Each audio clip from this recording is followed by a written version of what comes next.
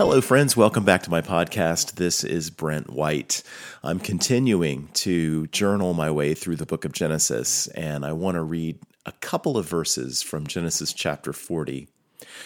But when all goes well for you, remember that I was with you. Please show kindness to me by mentioning me to Pharaoh and get me out of this prison.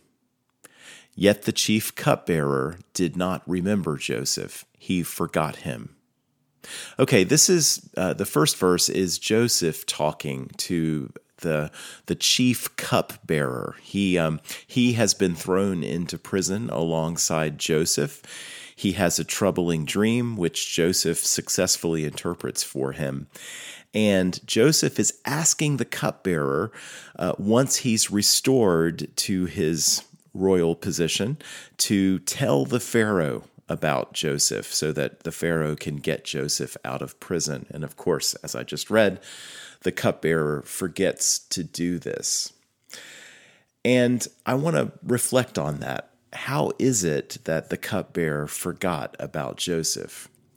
And what I want to say is that to say that the cupbearer did not remember Joseph is precisely the same as saying he did not remember God. Because Joseph told him in verse 8 of this chapter that dream interpretations belong to God, which is to say they originate from God.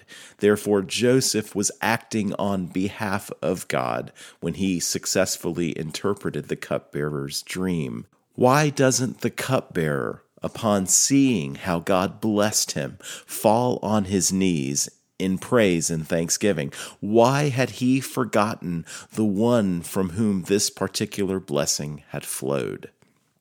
Well, the same reason we often do. In fact, the cupbearer's example goes to show the grave spiritual danger that prosperity poses for us. At the first sign of success, we forget God. We forget our dependence upon God. In so many words, our prayers amount to asking God to enable our idolatry. God, I need you to solve this problem more than I need you. My idol, which is currently being threatened by this problem, is more important to me than you are. It's no wonder that God isn't particularly interested in answering those kinds of prayers, right? Well, in this case, if the cupbearer prayed something like that, God did answer his prayer. God did make him successful again.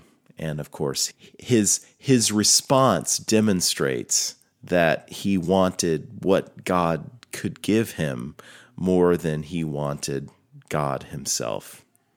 Dear Lord, give us the grace to want you, to desire you more than we want or desire anything that you can give us. Amen.